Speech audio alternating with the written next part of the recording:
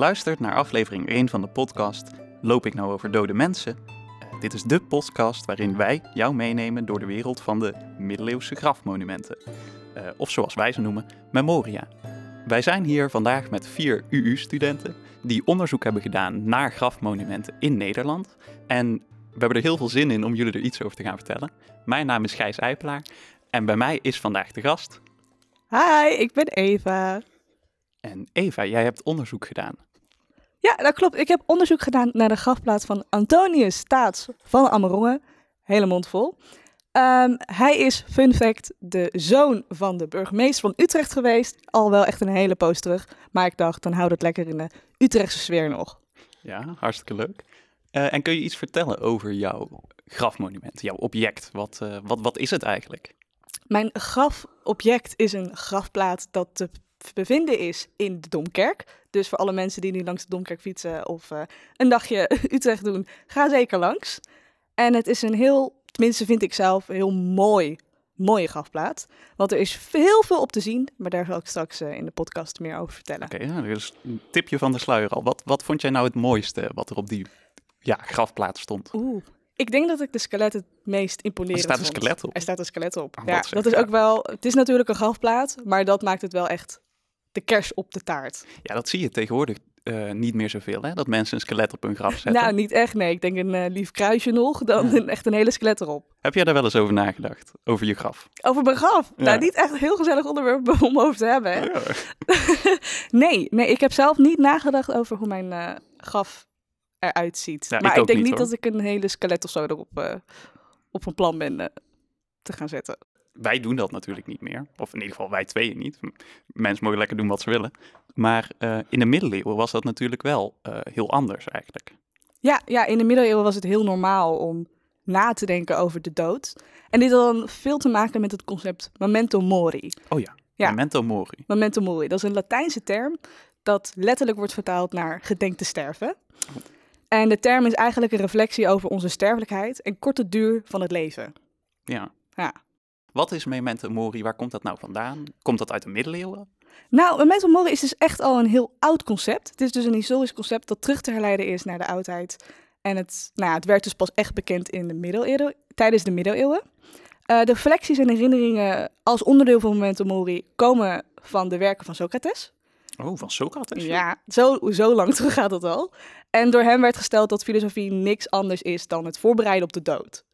Dus de reden dat memento mori zo bekend werd tijdens de middeleeuwen heeft te maken met dus de voorbereiding op de dood. En dat is weer te herleiden naar het christendom. Want dat was toen de tijd in de middeleeuwen heel erg belangrijk. Ja, dus kan dat dan ook verklaren waarom het zo normaal was in de middeleeuwen om je bezig te houden met de dood? Ja, zeker. Mensen waren heel erg afhankelijk van het geloof. Ja. En het christendom gebruikte heel veel concepten als hemel, hel, goddelijke verlossing en de dood. En dat werd dan ook heel vaak heel dicht bij de mensen gebracht, om dus daarmee bezig te zijn. En daar komt ook de memento mori natuurlijk heel goed naar voren. Ja, hebben daar ook verklaringen voor? Is er een reden waarom mensen zo met die dood buiten het christendom bezig waren? Nou ja, vooral in de tijd van de middeleeuwen lag de gemiddelde leeftijd ongeveer rond 40. Ja, dat is niet zo oud. En het dagelijkse leven was er ook veel te maken met kindersterfte, dijkdoorbraken, hongersnoden. Nou, die lijst is helaas echt nog heel erg lang. Dus dat zorgde er ook wel voor dat de dood echt op de loer lag. En de memento mori steeds weer werd benadrukt bij de mensen zelf. Ja, dus nu weten we dat dat zo is, dat mensen daar veel meer over nadachten. Maar hoe kon je dan goed voorbereiden daarop, op zoiets? Ja, mensen waren dus bezig met memoria.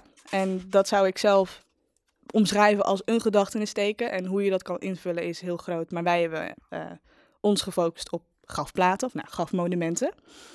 En hiermee wilden de mensen dus iets achterlaten voor na de dood. Dus als ze dan dood waren, dan konden andere mensen zien dat zij goed geleefd hebben op aarde.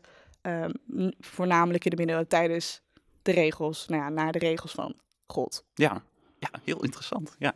En hoe zie je dat nou terug op jouw object, wat jij hebt onderzocht? Ja, bij Taats, ik zeg even Taats, want Antonius Staats van Amerongen is ook weer zoveel om te zeggen. Nou, wacht. Ik ga denk ik eerst even de grafplaat omschrijven voor de mensen. Ja, is goed. En mochten Ik er ben ook wel mensen, wat ik al zei, hè, mochten mensen in de buurt zijn van de Domkerk, kom even kijken, dan kan je lekker voor staan. En dan weet je precies ook waar ik het over heb. Nou, wat ik al zei, op de grafplaat staat een skelet. En deze skelet heeft een klaverblad, een groot klaverblad met 3 blaadjes in zijn handen. En in die blaadjes zijn dan 2 schilden, half met 2 verschillende steden, dat weten we niet. En in het midden staat een bel met een persoon erboven, AA. En om het klaverblad heen heb je ook nog inscripties. Dan naast het skelet dat de klaverblad vasthoudt, heb je ook 2 zuilen. En boven de hoofd van het skelet heb je een kruisje met in de armen nog 4 kruisjes. En dan links heb je een schelp. Oké. Dat zijn denk ik de meeste eye-catchers. Ja, heel interessant. Om op te focussen. En voor de meer visuele mensen van ons, als je nou denkt, ik heb niet de tijd of de ruimte om naar de kerk te gaan, surf dan even naar de website. We hebben hem in de link gezet van de podcast. En dan kun je zelf het plaatje bekijken. Of doe het lekker tijdens het luisteren van de podcast. Dat kan natuurlijk. Wat ik al zei, dat Taats zeer christelijk is dus ook echt terug te zien op de grafplaat. En een voorbeeld hiervan is dus het meest voor de hand liggende, het kruis boven het hoofd van een skelet. Want dit is zowel een symbool van de opoffering van Christus, maar ook in het algemeen over het christelijk geloof, wat dan weer te herleiden is naar het kerkelijk gezag. En dit blijkt ook wel uit onderzoek, aangezien Antonius Taats dus zelf een kanuniek was. Ja, het woord is moeilijk om uit te spreken. Wat is een kanuniek? Een kanuniek is, dat verwijst naar de kanon van dienstdoende geestelijke van de kerk. En dan wordt ook nog onderscheid gemaakt tussen seculiere en reguliere. Oh, dat is allemaal heel ingewikkeld. Heel ingewikkeld, maar het toont wel aan dat het iets van een belangrijk band is in de kerk zelf. Ja. En welke kanuniek Taats was, dat weten we niet. Maar het toont wel aan dat hij bezig was met het geloof en het christendom. Wat ook zelf heel erg mooi is dat er de schelp staat, dat linksboven in de hoek. De schelp. En wat voor schelp is dat dan? Dat is de schelp. Nou, het symbool staat dus voor het onderscheidsteken van de pelgrims. Ja, dus dan zo'n Jacobsschelp. Ja, precies. Grote, met een beetje een waaier is het. Ja. Dus niet die kleintjes, lekker groot. Ja, echt wel een goede grote schelp. Mm-hmm. Op de grafplaat is hij niet zo groot helaas. Maar hij staat er wel. Dus dan valt het zeker te onderzoeken. En dit is dus een onderscheidsteken van de pelgrims die naar het graf van Jacobus de Meerdere in Santiago de Compostela in Spanje en er zijn nog vertrokken. steeds mensen die dat doen. Precies. En ook in de kunst van de Renaissance en later wordt de schelp vaak gebruikt om pelgrims in het algemeen aan te duiden. En weten we dan ook zeker of Taats dat heeft gedaan? Is hij op reis geweest bijvoorbeeld? Ja, Taats is onder andere dus naar Santiago de Compostela geweest. En dat wil hij graag laten zien aan de mensen. Door middel dus van die schelp op zijn grafplaats. Ja, dat zou ik ook wel willen laten zien. Als ik in de middeleeuwen naar Santiago was geweest. Nou. Ja, het is wel iets om trots op te zijn inderdaad. Ja. En ook, dit vond ik zelf heel bijzonder. Bij de grafplaat daarnaast zitten 2 zuilen. Ja. En deze zuilen is een teken om aan te duiden dat de hemel zijn woonplaats is. En dan denk je, oké, hoe dan? Nou, dat komt omdat de zuilen dan een spiraalvormige pad zouden voeren naar de hemel. Stairway to heaven. Ja, inderdaad, Stairway to heaven. Dus dat vond ik heel bijzonder. Dus dan daarmee wil Taats ook wel echt laten zien van oké, ik heb goed geleefd als een christene hier op de aarde. En ik ben dan wel dood, maar ik ben hopelijk voor hem in de hemel terechtgekomen. En ook de inscripties rond de 4 randen van de plaat. Ja. Daarna, ik ga het niet in het Latijn voorlezen, want zo goed is mijn Latijn niet. Maar de vertaling hiervan is: al bezwijken mijn vlees en mijn hart, de God mijns harten en mijn erfdeel is God in eeuwigheid. Mij is het goed bij God te zijn, mijn verwachtingen te stellen in de Heer God. Nou, als je daarmee niet kan aantonen dat je heel christelijk bent, dan weet ik het ook niet. Dan weet ik het ook niet meer. Ja, wat staat er dan ook veel op zo'n grafplaat eigenlijk, hè? Ja, er staat heel veel op zo'n grafplaat. Maar dat verschilt natuurlijk ook per grafplaat, hè? Ja, zeker. Maar dit is best een groot ding waar we het over hebben. Ja, nee, dat klopt. Het is inderdaad een grote grafplaat. Ja, en als we nou een beetje meer overkoepelend kijken naar wat dat nou allemaal betekent. En je had het al daar straks over memento mori. Zijn er nog andere dingen die daarmee samenhangen? Nou ja, het gedachtegoed van memento mori is zeker ook terug te zien in de grafplaat van Taats. Ja. En het meest voor de hand liggende voorbeeld is dus het skelet. Want dat staat voor de dood. En ook het citaat rondom het klaverblad, waar ik het over had. Dat luidt als volgt. In het jaar 1539 heeft tijdens zijn leven dit graf voor zichzelf gereed laten maken heer Antonius Staats van Amerongen, kanunnik van de Domkerk te Utrecht, kamerheer van paus Adriaan V, dus die stierf in het jaar 1555 op 20 oktober. Oftewel, hij heeft, even snel rekenen, oké, ik ga niet snel rekenen, maar hij heeft in ieder geval al echt wel even van tevoren nagedacht over zijn grafplaat. Dus waar we het in het begin van deze podcast over hadden. Ja. Ik heb geen idee wat ik op mijn grafplaat wil. Maar Taats is daar echt wel goed mee bezig geweest. Ja.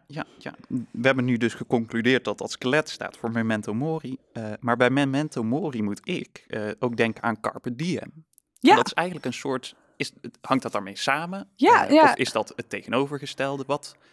Wat betekent dat? Tenminste, ik zou zelf denken, nu, anno 2022, dat dat niet samenhangt. Carpe Diem is echt gewoon leef je leven en Memento Mori is denk aan de dood. Maar ten tijde van de middeleeuwen hing dat eigenlijk dus wel samen. Carpe Diem, dat is bedacht door Horatius. Dat is een Romeins dichter. Mm-hmm. Van wie dus Carpe Diem origineel komt. Dus ook dat gaat heel lang terug. Memento Mori komt ook van Socrates en dit ook echt wel van een tijdje terug. En hiermee schreef hij, pluk de dag en reken zo min mogelijk op morgen. En hier bedoelde hij dus ook echt mee van, hey luister, je kan elk moment doodgaan. Dus doe nu maar iets goeds, want dan ga je niet dood met, oké, ik heb slechte dingen gedaan. Ja. Dus dan eigenlijk, Carpe Diem is hoe ik het zie, is een verlengstuk van Memento Mori. Dus van, oké, je kan elk moment doodgaan, maar, eigenlijk niet maar, en pluk de dag daardoor, want je weet niet wanneer je doodgaat. Ja. Dus dan moeten we het veel meer samen zien. Ja. En heel anders dan hoe wij daar tegenwoordig tegenaan kijken. Denk je dat er iets is wat wij nu in 2022 daar nog van kunnen leren? Nou, ik denk misschien dat je zou denken dat als je gaat praten over de dood, dat het niet echt een heel gezellig onderwerp is. Maar in de moderne context is Memento Mori eigenlijk leven volgens goede principes en doelstellingen. En ik denk als je dat zo bekijkt, dat daar eigenlijk niks mis mee is. Dus je zou, wat ik al zei, Carpe Diem is een verlengstuk, hoe ik het zie, van Memento Mori. En ik denk dat je dat ook wel anno 2022 kan zien. Dat je denkt, oké, met Memento Mori gedenkt te sterven, kan je kijken, oké, wat voor doelen wil ik in mijn leven behaald hebben voordat ik doodga? En dan Carpe Diem is, oké, hoe haal ik elke dag het beste uit mezelf om die doelen te halen? Dus als je het op zo'n manier bekijkt, denk ik van, is het een stuk minder intens ook en donker van, oké, je gaat dood. Dus wat voor grafplaat wil je? Maar ik weet niet. Ik weet niet, wat vind jij daarvan? We kunnen er wel veel, ik denk dat we er veel van kunnen leren. Van wat er in de middeleeuwen, hoe ze daarmee omgingen. Misschien een beetje inspiratie er vandaan halen. Ja, ik ben er zelf natuurlijk niet zo mee bezig met de dood. Maar ik vind het moeilijk. Maar ja, ik neem aan, dat je wel iets van doelen hebt? Ja. Oké, dat klonk wel heel direct. Maar ja, dat je iets van denkt van, dit zou ik graag gedaan willen hebben. En het kan ook iets heel kleins zijn. Dat hoeft niet meteen van alles erop en eraan. Maar misschien moet ik er maar gewoon eens wat meer over na gaan denken. Ja. Is dat al een mooie aanzet van wat ik van deze zeker. podcast heb geleerd? Omdat, ondanks de gedachten van Memento Mori heel erg zwart klinken, is het juist het doel om te reflecteren. En een beter mens te worden. Te zorgen dat je geen tijd meer verspilt. En ook bewustzijn van het bewustzijn. Feit dat je doodgaat. Ja. En bij Memento Mori willen ze ook heel graag ervoor zorgen dat je dus onafhankelijkheid creëert van materiële zaken. Oh ja. Dus niet van, mijn telefoon is mijn leven, kan er niet zonder. Nee, dat hangt het dus niet samen. Dat is echt iets los. Hey, nou, Eva, ik vond het geweldig om jou hier in de podcast te hebben. Dankjewel. En ook heel leuk om te zien hoe persoonlijk mensen nu, maar ook vroeger om konden gaan met de dood. Met Memento Mori en met Carpe Diem. En dat sluit wel goed aan op de podcast van de volgende aflevering. Want dan gaan we kijken naar hoe het na de dood zat. Hoe keek de familie bijvoorbeeld aan tegen de dood van iemand belangrijks? Hoe ging die daarmee om? En hoe zien we dat terug op van die grafmonumenten? Dat is er volgende aflevering. Mocht je in de tussentijd nou denken, ik heb even niks te doen, ga dan naar de Memo-database. Dan kun je zelf nog even rondstruinen. Dat is ook waar wij onze objecten vandaan hebben gehaald. En als je de tijd hebt, loop dan even naar de Domkerk in Utrecht en zeg even voor ons hoi tegen Taats. Dit waren Gijs Eipelaar en Eva Duberti. Bedankt voor het luisteren en tot de volgende keer.